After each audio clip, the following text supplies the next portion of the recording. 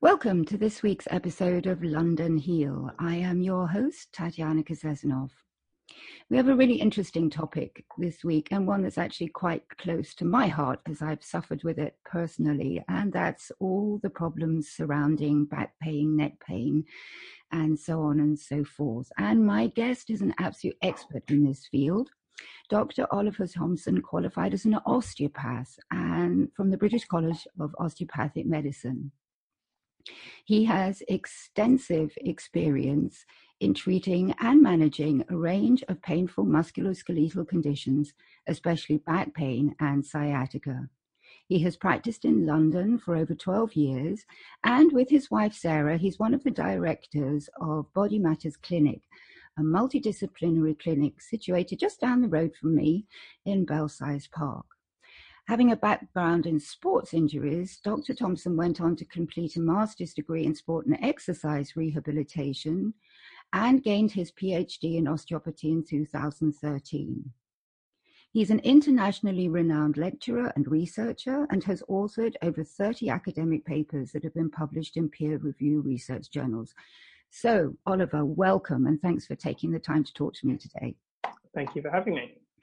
So I always like to define terms right at the very beginning. So everybody sort of knows what back pain, the word, means, but it covers a multitude of sins. So can we maybe just pick that apart a little bit so we know what we're talking about here? Sure.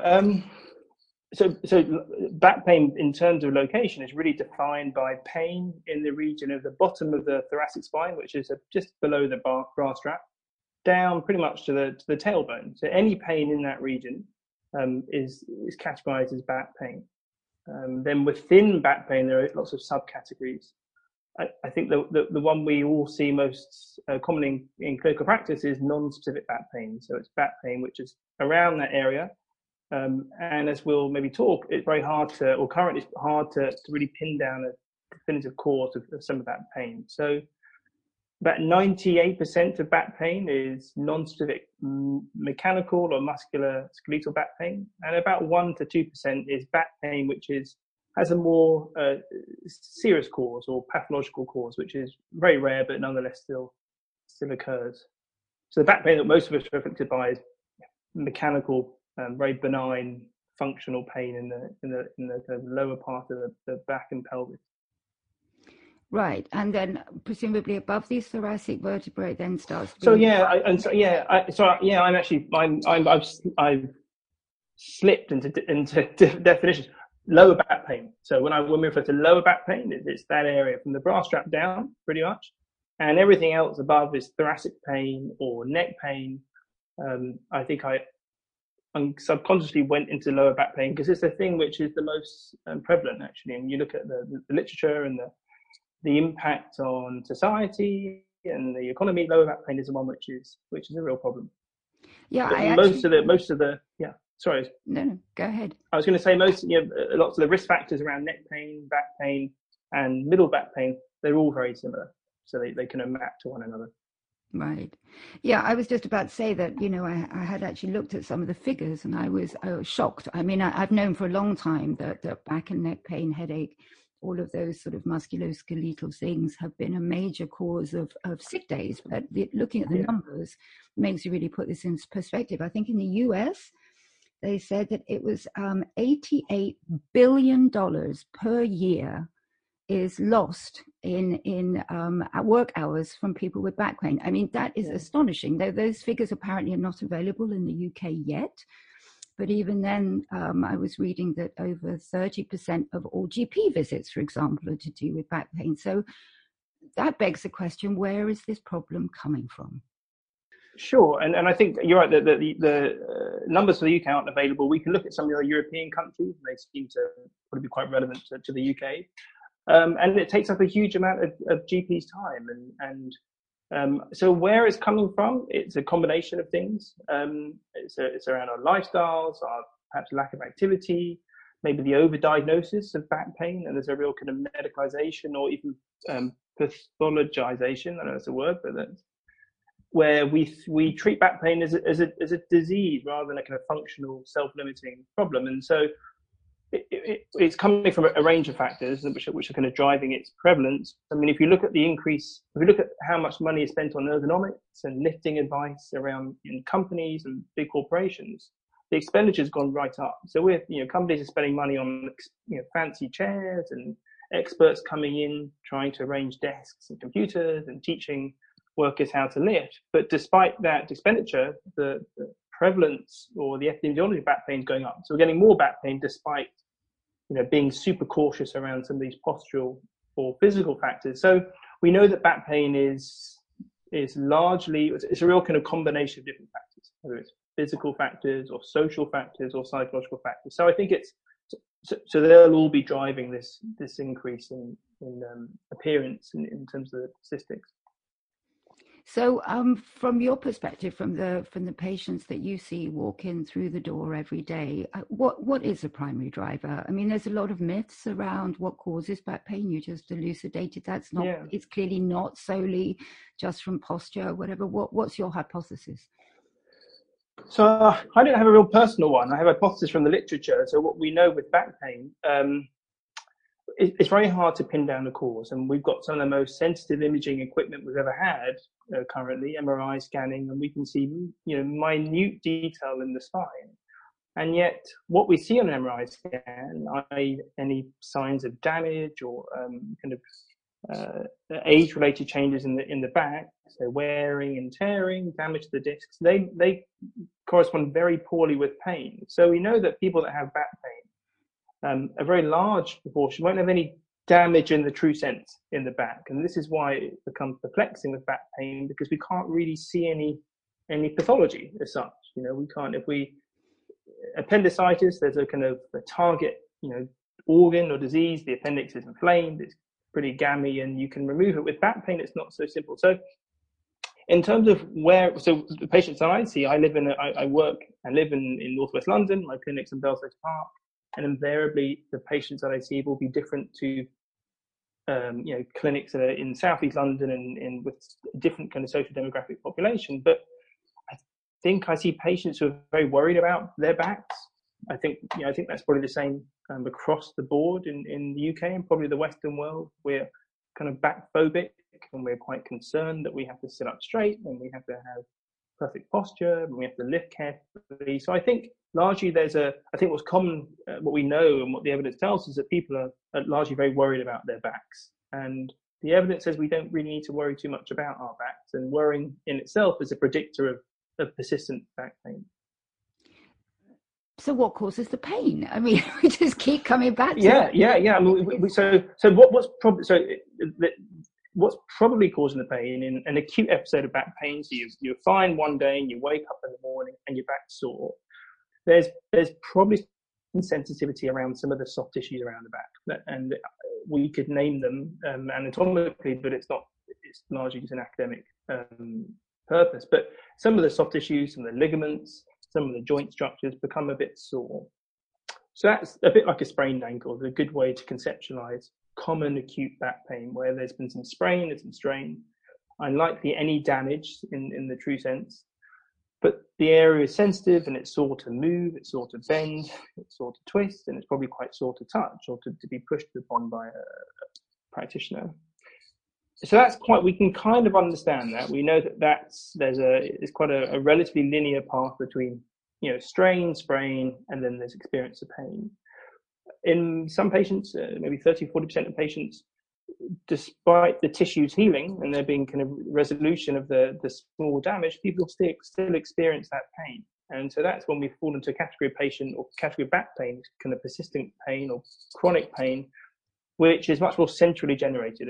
It's much more influenced by stress and lifestyle factors, so it sensitizes the brain. And that's when applying a very mechanical or biomedical approach to treating it largely fails, actually. So, but it's a small proportion of patients. Most patients, if they are relatively well educated about their back pain and they keep moving and they don't worry too much about it, they'll kind of whiz through back pain in a small number of weeks and be back gardening or doing whatever they can. So what you're saying is that the majority of issues are really more acute rather than chronic. Yeah, I mean, chronic back pain. There's episodic back pain where people have acute episodes, so it goes up and it resolves and it goes down, and that's, sometimes the analogy of a cold has been used with back pain. We're all going to get colds. It's very hard to prevent getting a cold, despite washing our hands and staying away from sick toddlers and that kind of stuff. We still get colds, and once we get a cold, we rarely run to the GP or to A&E, but we self-manage it, and we have to accept that we're going to continue to get colds forever. And there's just a sensible way of thinking about, when we get a cold, we don't suddenly think we've got leukemia. We don't catastrophize and overly worry. We don't, be overly vigilant. We're just going to manage it, and then it drops after a few days. And we're okay for a few months. We might get another one. And back pain should largely be conceptualized like that having a sore back is kind of part of being a sentient being with a brain which experiences changes internally and changes our environment, and most of the time we can get through it without much intervention, without much medical intervention, and probably without much other therapeutic intervention either. We can usually manage it pretty well ourselves. Right.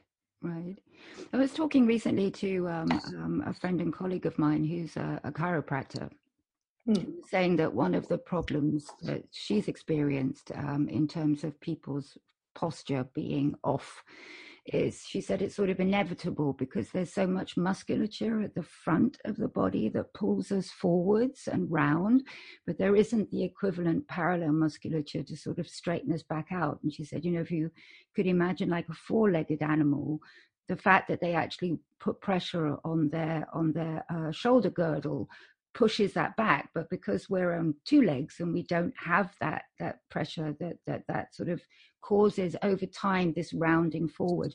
Do you agree with that? What's your opinion on something like that? So it's difficult when you look at the factors that seem to predict back pain relatively reliably. Posture is a very poor predictor, so we can't predict who gets back pain by looking at the shape of their spines, and that's despite so surprising. That's really surprising. That comes, and I'm coming from a profession which spends its life looking at people's spines. But we know that and there's the evidence is quite clear now that posture is a very weak predictor of back pain, but many of the professions, whether it's osteopathy or chiropractic or physiotherapy or other bodywork therapies, are obsessed with posture, and they're obsessed with the shape of the spine. The truth is that static posture doesn't predict back pain. It's a very poor predictor.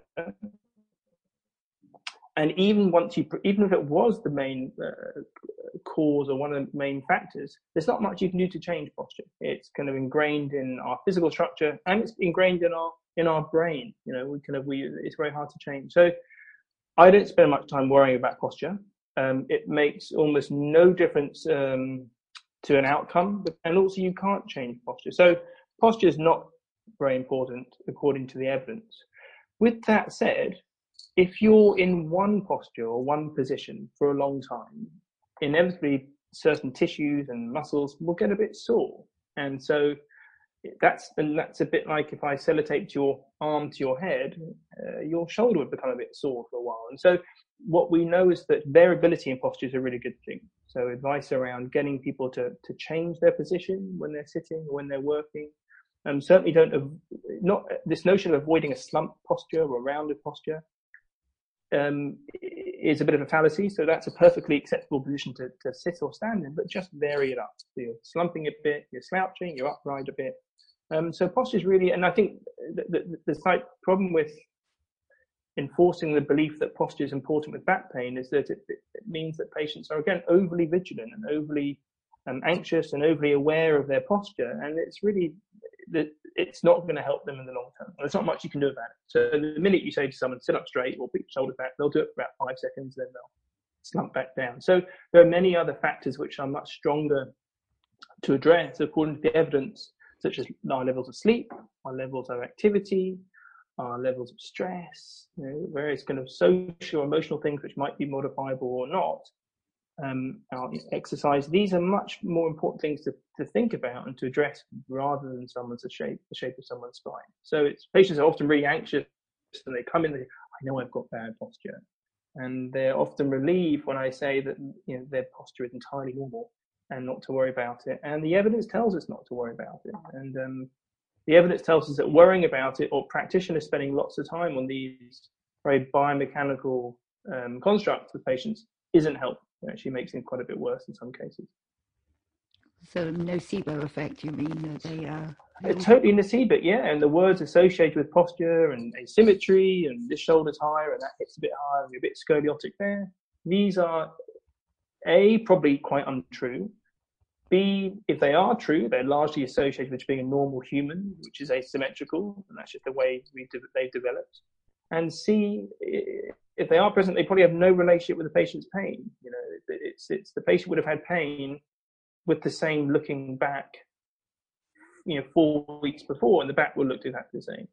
So educating patients, there's lots of evidence now around kind of pain education or neuroscience education with patients, getting them to understand a bit more about what pain is, that it's an experience created by the brain and is influenced by lots of different things rather than just how your back looks or how your spine is shaped.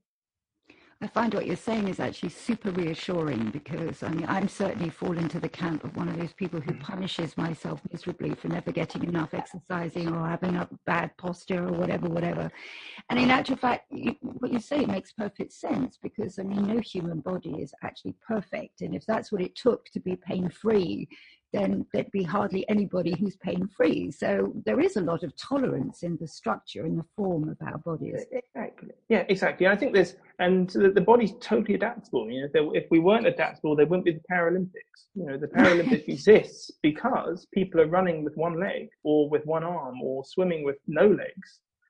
And if you look at the adaptations that the body makes in those circumstances, they're incredible. So the body's a totally pliable, adaptable entity, and a slightly twisted pelvis, or which is probably not twisted, but a creation in the practitioner's mind actually, has it's minuscule. There's minuscule asymmetry that the body can handle without in a heartbeat. And so most of these ideas around in my profession, osteopathy, where we are, and I think chiropractic and physical therapy to some extent, we're obsessed with the structure. We're obsessed with how the body is shaped and the vertebra. These all emerged in a time when the professions developed in the turn of the last century, so the late 1800s, when that's kind of what we thought was important around back pain. We thought that the vertebra and their alignment, we thought they were crucial to a healthy back. We now know through kind of reams, a century of research, that it's just not the case, and we need to let those ideas go and be much more comfortable working with the person as a human being rather than just a back or a vertebra or a collection of vertebrae. So we should all be reassured. I mean, the evidence for back pain is brilliant. For benign, normal, non-specific back pain, about 90% of people get better without any treatment. I mean, it's all good news with back pain, unless we see a therapist that then says you're asymmetrical, you're twisted, this is tight, this is long, you better do some core stability, you can have 35 sessions with me. You've got to be really careful because your back's really, it's not right, something's out of place. And invariably that creates really unhelpful beliefs in the patient, which then changes their behavior, which we know there are certain behaviors and beliefs which are quite strong predictors of long-term back pain. So it's really all about now, as you said, reassuring the patient. And most of the time, patients are overly concerned, which is perpetuated by us, all of us, and the medical profession and all the different allied health professions associated with MSK care. So we should all be reassured. Wonderful. So when a patient walks into your office and sits down, what would be your approach? I mean, obviously there's a clear difference between an injury, an acute condition, and just a general sort of nagging, I have backache or I have headaches or whatever. Yeah. So if you have this more general non-injury based type of patient, what's your approach? How do you pick this all apart? Yeah, I think the first thing is just to make sure that the type of back pain that they're experiencing is really in that category of non-specific, non-pathological back pain. So there isn't any referral from any organs. They're not having some aortic aneurysm, something horrible which requires urgent referral or referred back to the medical professional. And we can do that. Looking at these red flags, and there's a few which are quite reliable. We can do that through a case history, so talking to the patient about their symptoms. how they developed, some of the factors that increase the pain or decrease it. So we get a sense of maybe the first question I have is this patient seriously unwell? And delaying referral will be unhelpful for them. But once I'm comfortable that it is a very musculoskeletal presentation, then I really want to understand how the pain developed, what they think is going on with their own back, what are some of their beliefs about back pain. As I said, these pain beliefs are quite strong predictors of recovery with back pain. And so I want to know what they think is going on, whether there's any particular concern or anxiety around their back pain. I obviously want to know the type of back pain, whether there's any pain into the leg or any symptoms that suggest that there's some involvement of the nerves around the back, the sciatic nerve, those kind of things. So, but even with that, I really want to get a feeling of why they're here, what their beliefs are, how they're behaving with their back pain. Are they being particularly cautious with it? Are they really guarding the back? And get a sense of their experience. What are they experiencing? What are their concerns? And what the kind of their journey is. So often patients would have been but it's not unusual that patients have been to different therapists, and they've been to their GP, or they've been to their chiropractor, they've been to their consultant, and they said this and they said that. I want to try and unpick some of those beliefs and where they came from, and try and correct some of the beliefs if I can. It's not always easy. They're often ingrained culturally and socially, and hard to change. But I just want to get a sense of where they are and what they think and what they can't do. Why are they here to see me if they've had back pain in the past? What is it now that brings them to my clinic? And it might be something like, well, it's just I'm just really worried, or this time's different, or I really want to go horse riding with my son, but I'm worried I might hurt my back. So I kind of want to know they're obviously about their pain, but the context of that pain. Right. And what kind of modalities do you actually employ then? Physical modalities, you're an osteopath, so at some point, there is a laying on of hands. It's not all a purely a psychological exercise. So what sort of modalities do you use and why? That's a good question. So I think in manual therapy, actually not all of manual therapy, the laying on of hands is obviously a core part of the definition of the professions. I think I do use kind of hands-on manual therapy.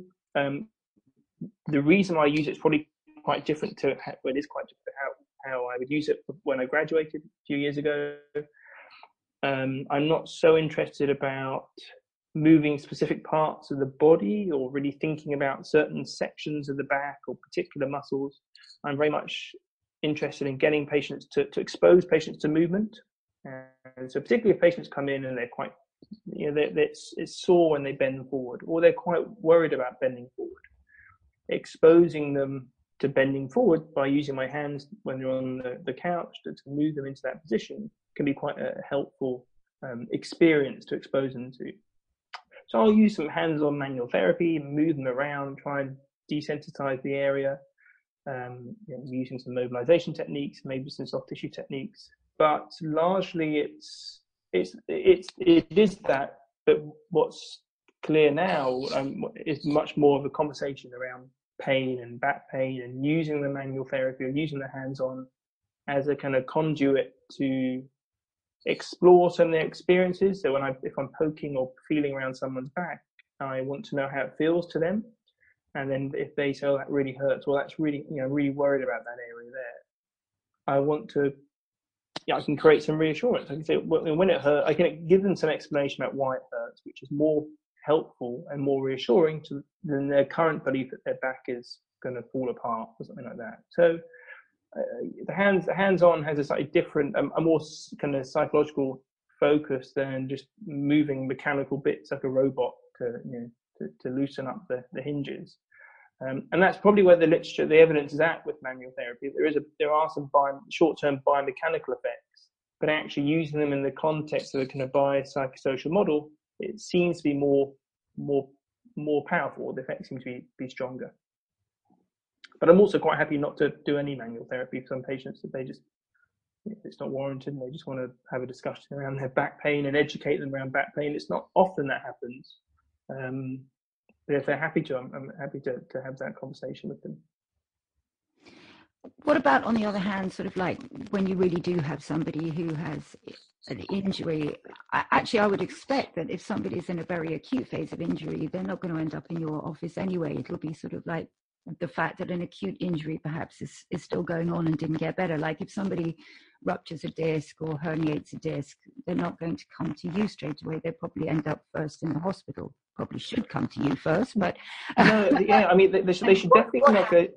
Yeah, so just a bit about rupturing discs. So the facts around discs, the disc slip discs and prolapse discs, we know that it's quite normal. So if we take there's been some really big studies where they've taken MRI images of, tens of thousands of people that have no back pain. Okay, these are people who are living fulfilling, pain-free lives, or at least in their back.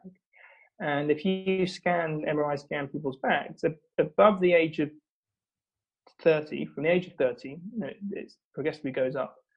About up to 80% people have damage to the discs, but they have no back pain.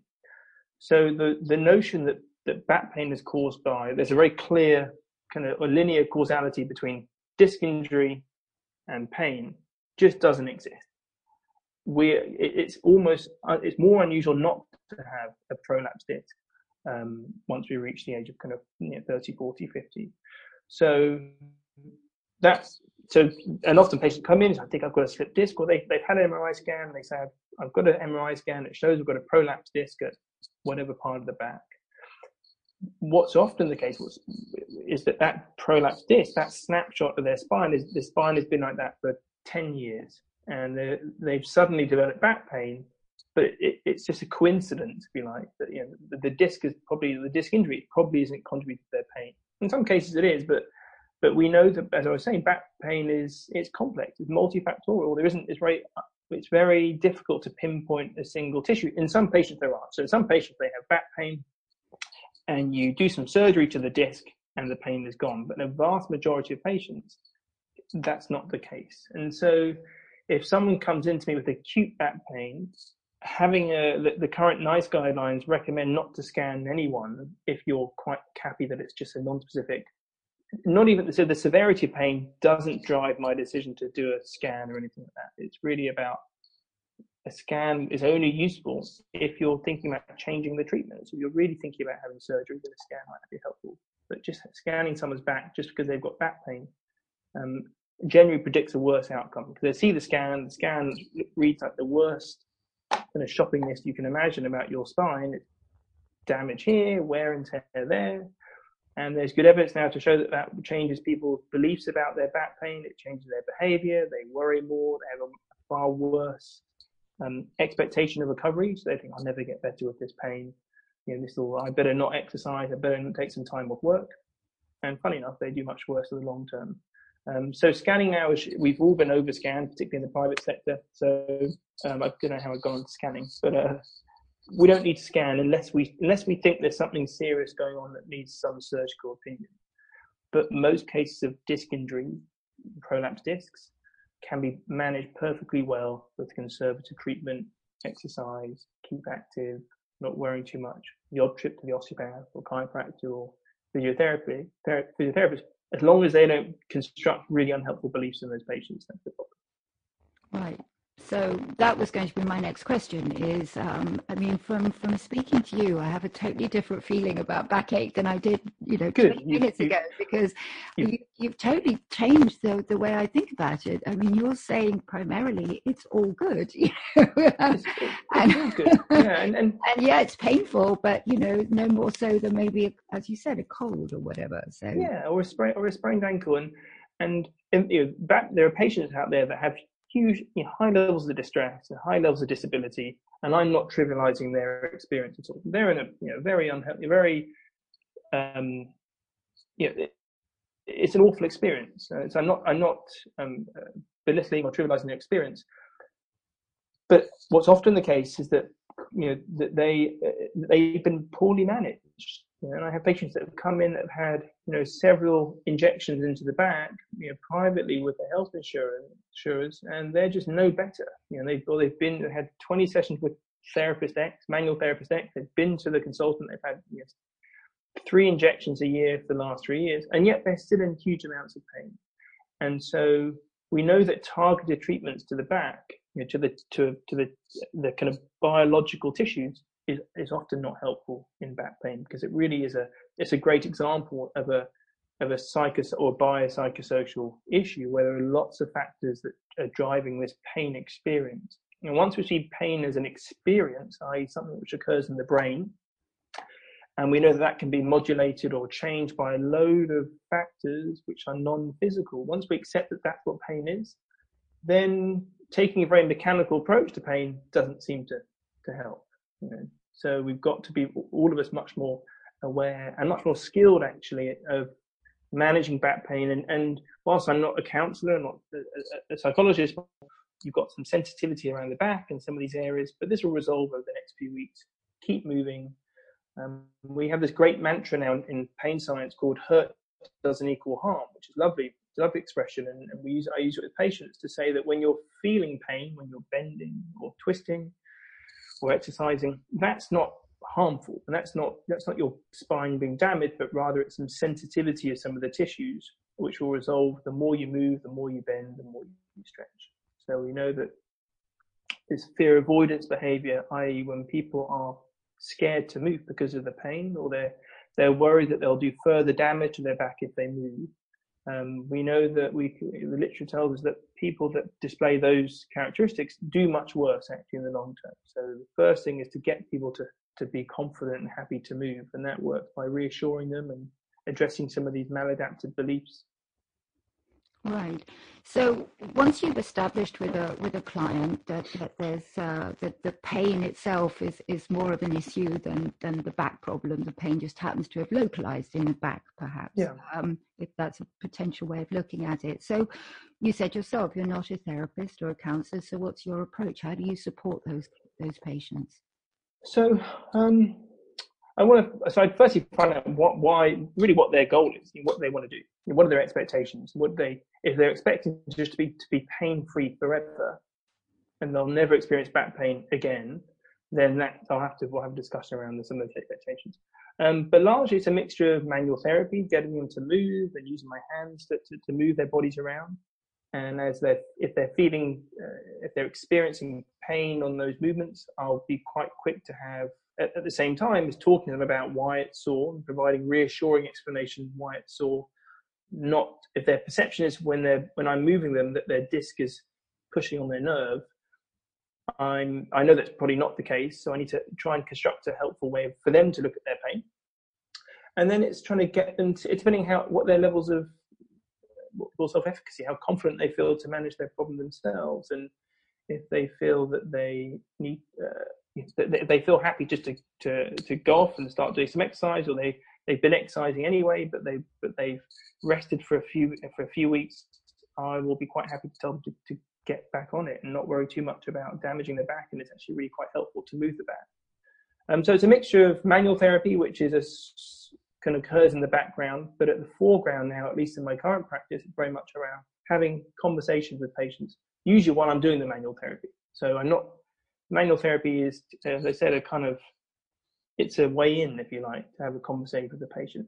And, patients come to osteopaths or they come to me because they expect some hands-on. And if I just sat there in a chair and just say, well, tell me about your pain, the relationship with your mum and your brothers, that wouldn't meet their expectations. So I've got to do something. I've got to meet some of those expectations around hands-on and move them around and do some gentle manipulation, which is fine. I'm happy to do that. But there's lots of other things that we could all do which help patients' back pain.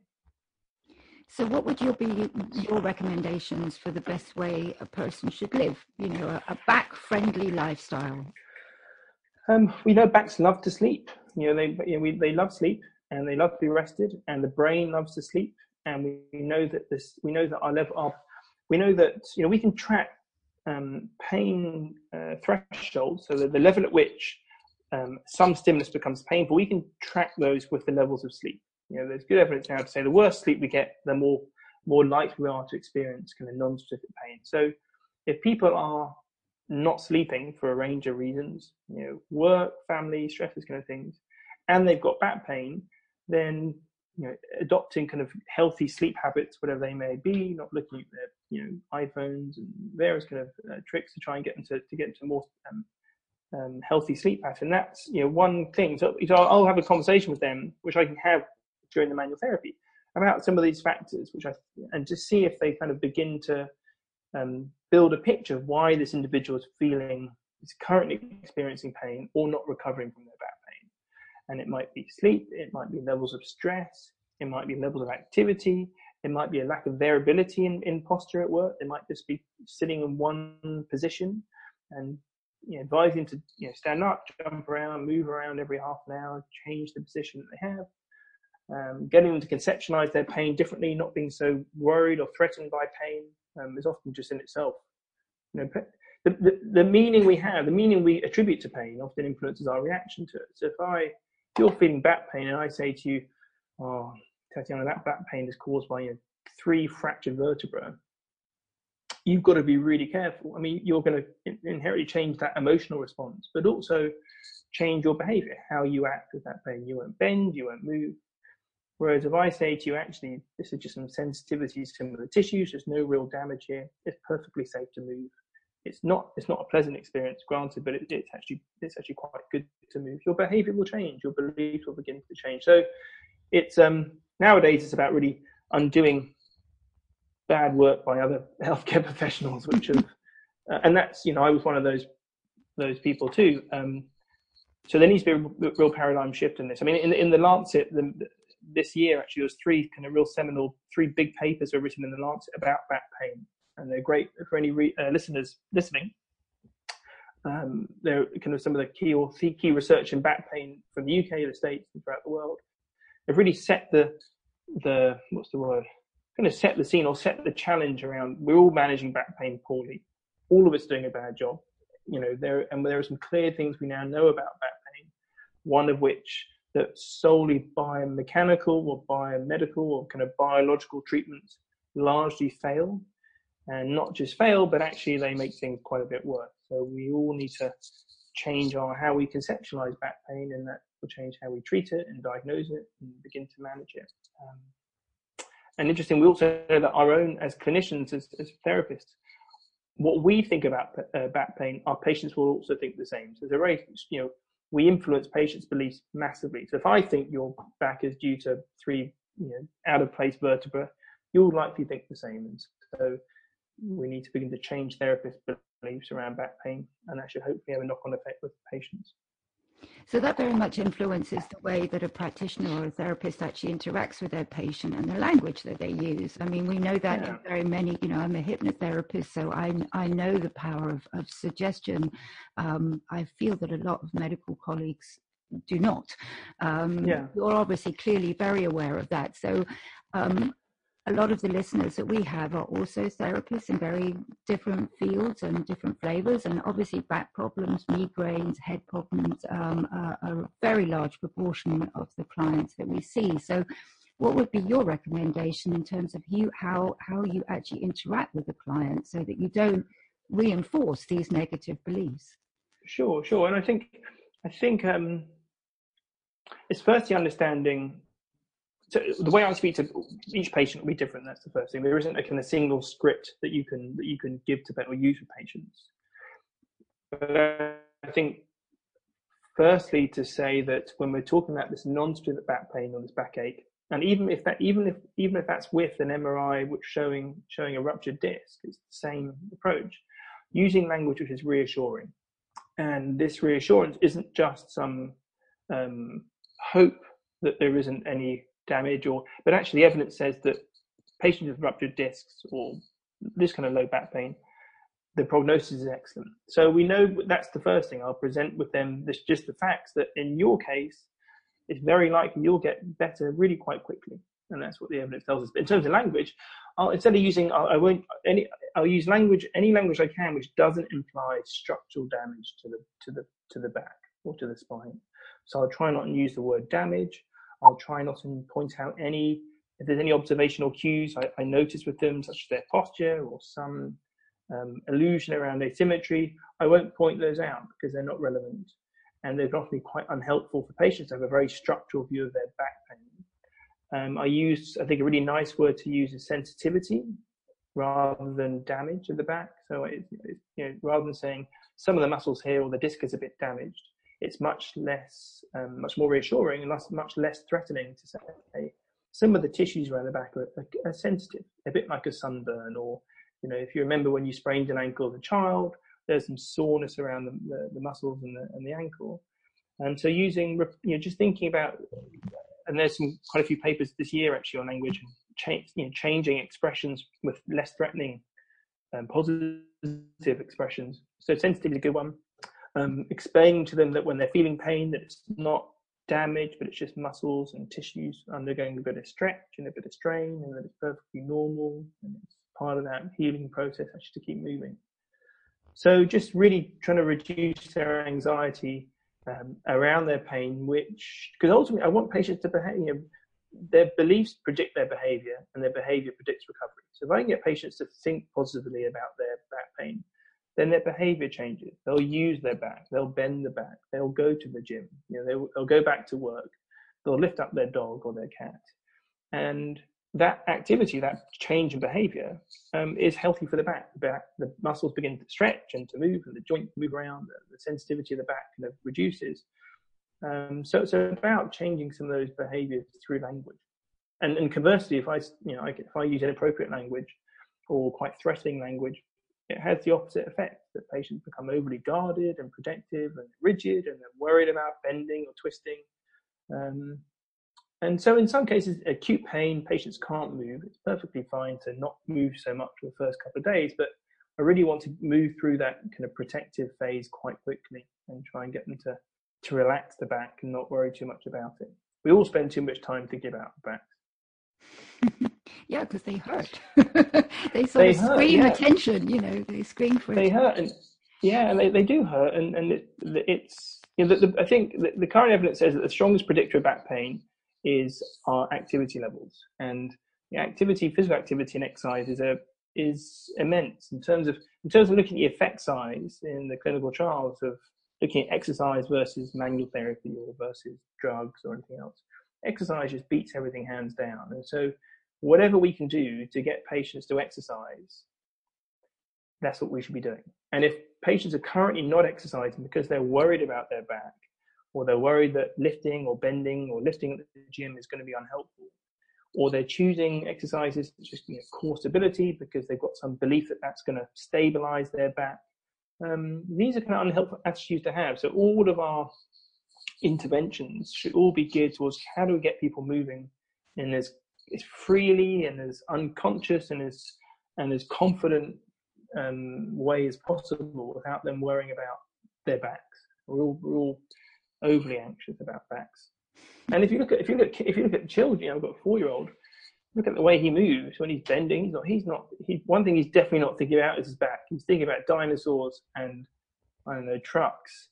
And it's kind of us as a society which all built up this phobia around spine and backs and core stability and keeping everything stable and asymmetry and disc prolapses. And so the evidence now is quite clear that we were all wrong.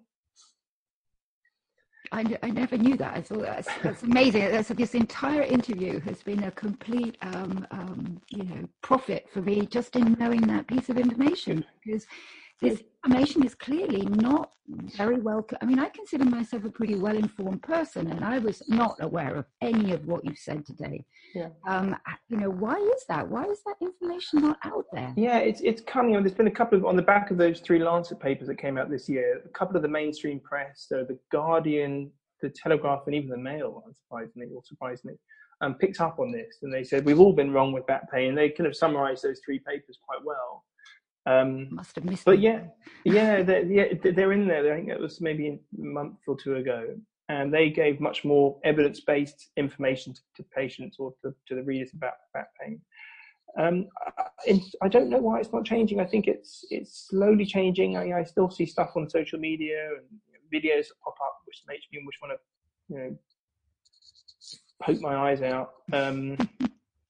People sitting holding a plastic vertebra and describing back pain in terms of joints out of place or damaged discs or things that are really in contradiction to the evidence and are totally unhelpful for patients. And so I'm quite passionate about changing beliefs. So I get quite annoyed, quite frustrated that practitioners aren't aware of some of the evidence, and for whatever reason, or they're aware of the evidence but perpetuate a model of kind of disability which is financially profitable for them. Because if your back pain is due to bad posture or an asymmetric spine or whatever it is, and the fix is to see a therapist that does some wizardry with their hands or with what, that's a good business model. That works quite well. And I see patients that have been to many different professional groups, different professions, and who have spent a fortune on treatment, and it's a waste of money. And if anything, it's been harmful because they've now got a very unhelpful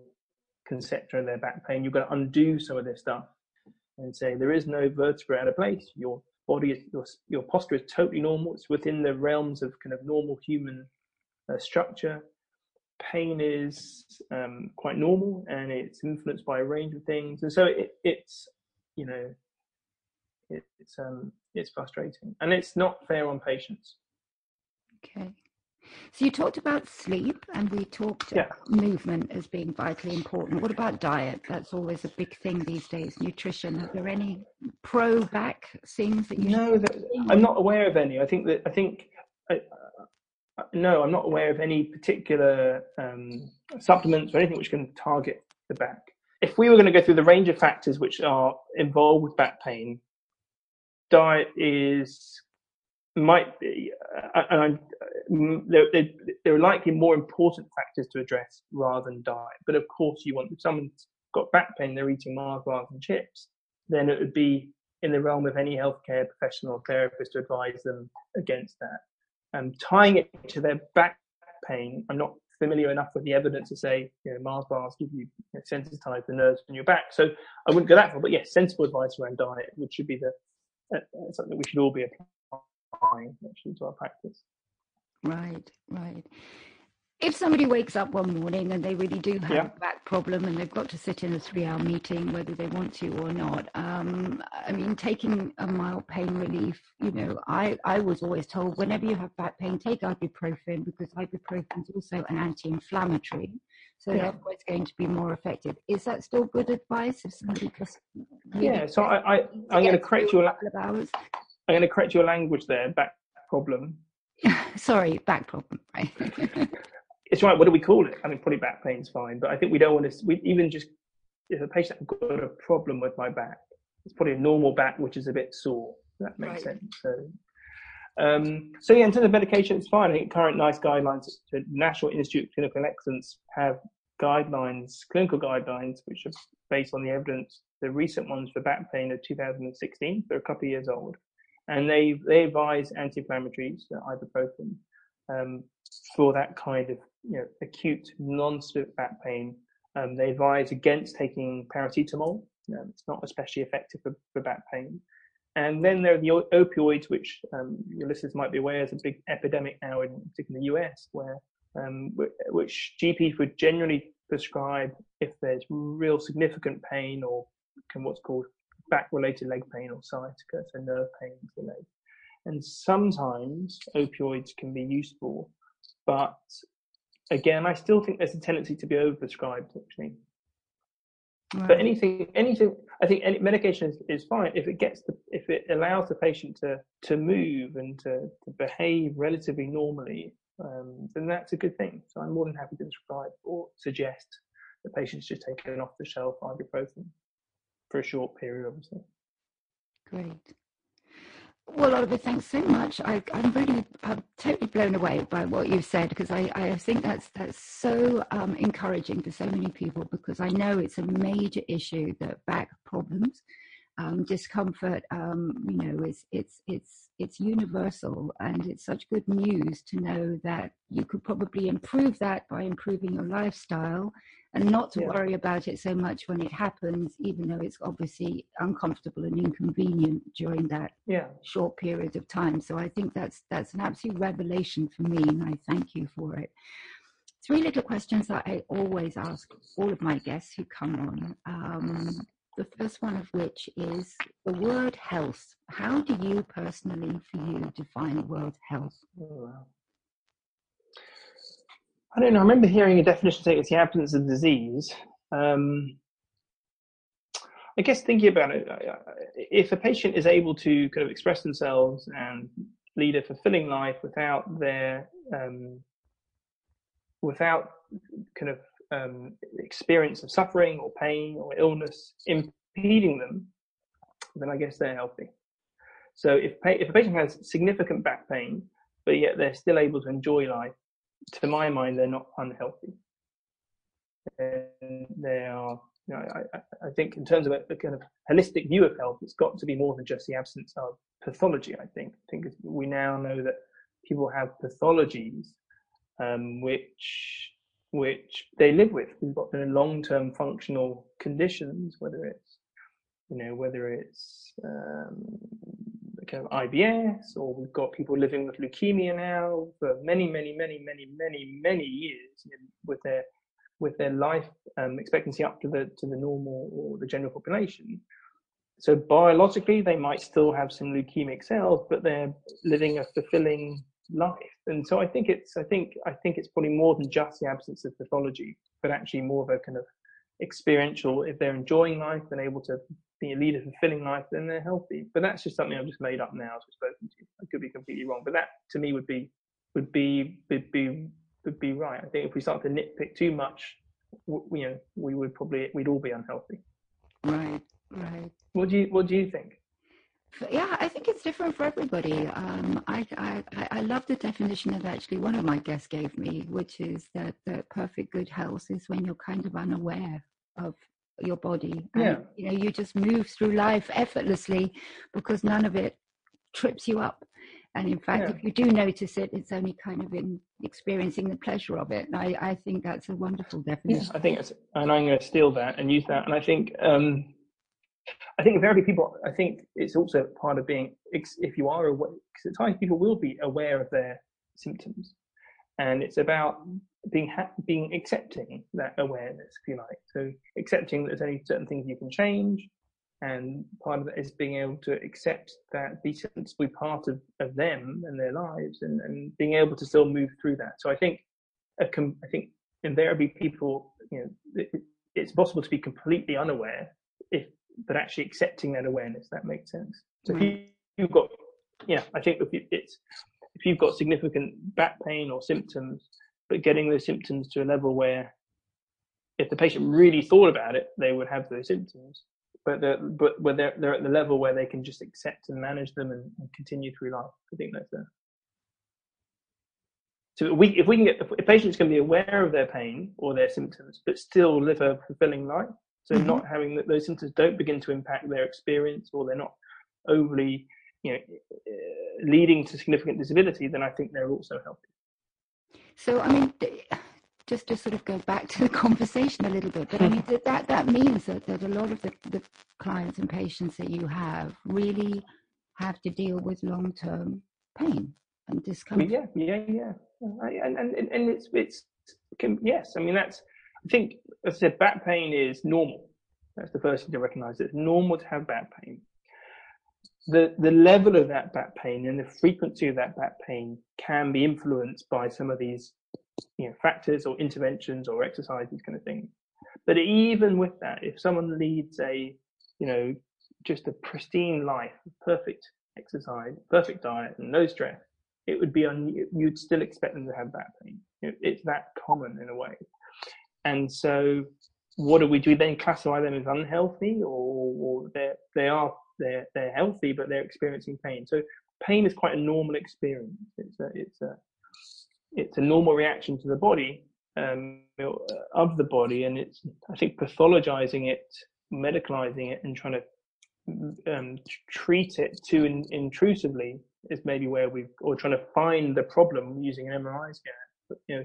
Is where we've gone wrong, and we begin to medicalize patients that really just have functional, largely short-term, albeit intermittent or episodic levels of pain, which can be self-managed themselves without the need to see anyone. But that's it. I mean, there'll be patients that have chronic pain, persistent pain all the time for their whole lives, in which it's the evidence says actually removing that experience of pain is really quite hard. It's very hard to just, if someone's got chronic back pain, but we can get the pain to a level which is acceptable, and we can change some of their kind of coping strategies and kind of mechanism by which they accept that pain and can function with it. So that's the definition of chronic pain. It's kind of be resistant to purely biomedical treatment. It requires a much more holistic approach. Right. So back to my three little questions. What about happiness? How does Oliver make himself happy? I think it's a good question. I think from it's like, for me, it's balance. I have a young family. I run a business. I try and I think where I'm probably happier now professionally is practicing or working as an osteopath in a way which is ethical and kind of congruent with the evidence around back pain. So I think in my declaration is that lots of the models and theories in manual therapy, including osteopathy, are quite traditional, quite archaic, and not informed by the evidence. And I was quite comfortable, quite unhappy when I was practicing in the first 3/4 of my career, and it was hard to bridge the traditional approaches in osteopathy with the current evidence. And I've kind of gotten to a place now where I can practice as an osteopath in a way which I think is helpful, genuinely helpful for patients, and it makes me feel good because I'm not deceiving them or pretending I'm doing things which I'm just not. And it's hopefully helpful. And the evidence tells me that my approach seems to be the current best way to manage back pain. It's certainly not perfect, but it seems to be better than previous ways. So, yeah, I kind of slightly avoided the question, but I found it's a happier way to practice, which I think is more fulfilling, but also more ethical and makes more sense, and is helping people, I hope. Wonderful. And what about serenity? I always say that serenity is a word that's much underused because, in this hectic life that we lead, all rushing around, sometimes we forget that we just need to turn the noise down and find that quiet place inside. Do you have any practices that you follow or things that you do throughout your day that just let you? I probably not. I have, my 3-year-old son likes to climb on top of me when I have those moments. No, I have a commute, so I have I listen to podcasts, listen to music. I run things through my head. I don't practice anything. Like everyone else, I can think about doing some mindfulness. I'm not sure why I haven't got around to doing that, but no, nothing structured. I kind of take the time that I have to myself to kind of collect my thoughts, but I'm often reading articles and trying to digest some of this information. So, and I need a holiday. I haven't had one yet. Sounds like I prescribe one. Brilliant. Brilliant. I'm glad that your beliefs map to my beliefs. That's excellent. Absolutely. Well, Oliver, thanks so much for taking the time to talk to me. No, my pleasure. Totally blown away by this conversation because I think it just had, it contains some really critical information, which is, just to lighten up about the whole thing and not worry about it so much, and just look after your body and your health in general rather than key in on this one spot. Yeah. I can, and I haven't plugged anything, but I with a colleague of mine, we're starting a venture called Think, Move, Live, which is really about educating health professionals around some of these things. So trying to address some of these misconceptions around musculoskeletal pain, but predominantly back pain. And we run short courses where people can, we speak about the evidence around back pain and strategies to really try and that you can apply with patients, and that might involve how you communicate a diagnosis to patients, how you communicate your treatment to patients, how you communicate some of their fears, and kind of try and address some of these unhelpful beliefs. So it's hugely important. So we're trying to change the world one short course at a time. Wonderful. I totally acknowledge your work. Keep doing what you're doing. I'm always in favor of a holistic approach, and getting away from dogmas when they just don't fit anymore. I think it's very brave to make that step, and I honor you for doing that. So keep going. We'll put down at the end of the podcast notes how people can get in touch with you. Perhaps if some of those courses, we can have a little bit of information about where to go and find those. And leaves me not only to say thanks very much, and hopefully speak to you again very soon. And thank you. Wonderful. Thank you, Tatiana. So, dear listeners, I hope that you enjoyed that episode with Oliver as much as I did. I think it was so important to learn that so much backache is actually a completely normal thing, and perhaps more a reflection of a lack of exercise, a lack of good sleep, and just generally not so much taking care of ourselves is actually something which is pathological and something we need to worry about. It is an alarm call, though, for taking care of your whole body and your mind, your body, and your spirit. So, until next time, just to encourage you once again, please rate, review us on iTunes. Check out our Facebook page. We have every episode is pinned there with all the respective links for all different types of devices.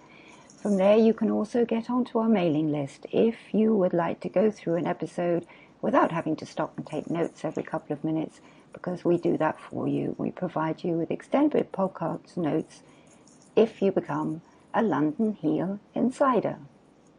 Stay tuned for next week's episode, and until then, as always, wishing you health, happiness, and serenity.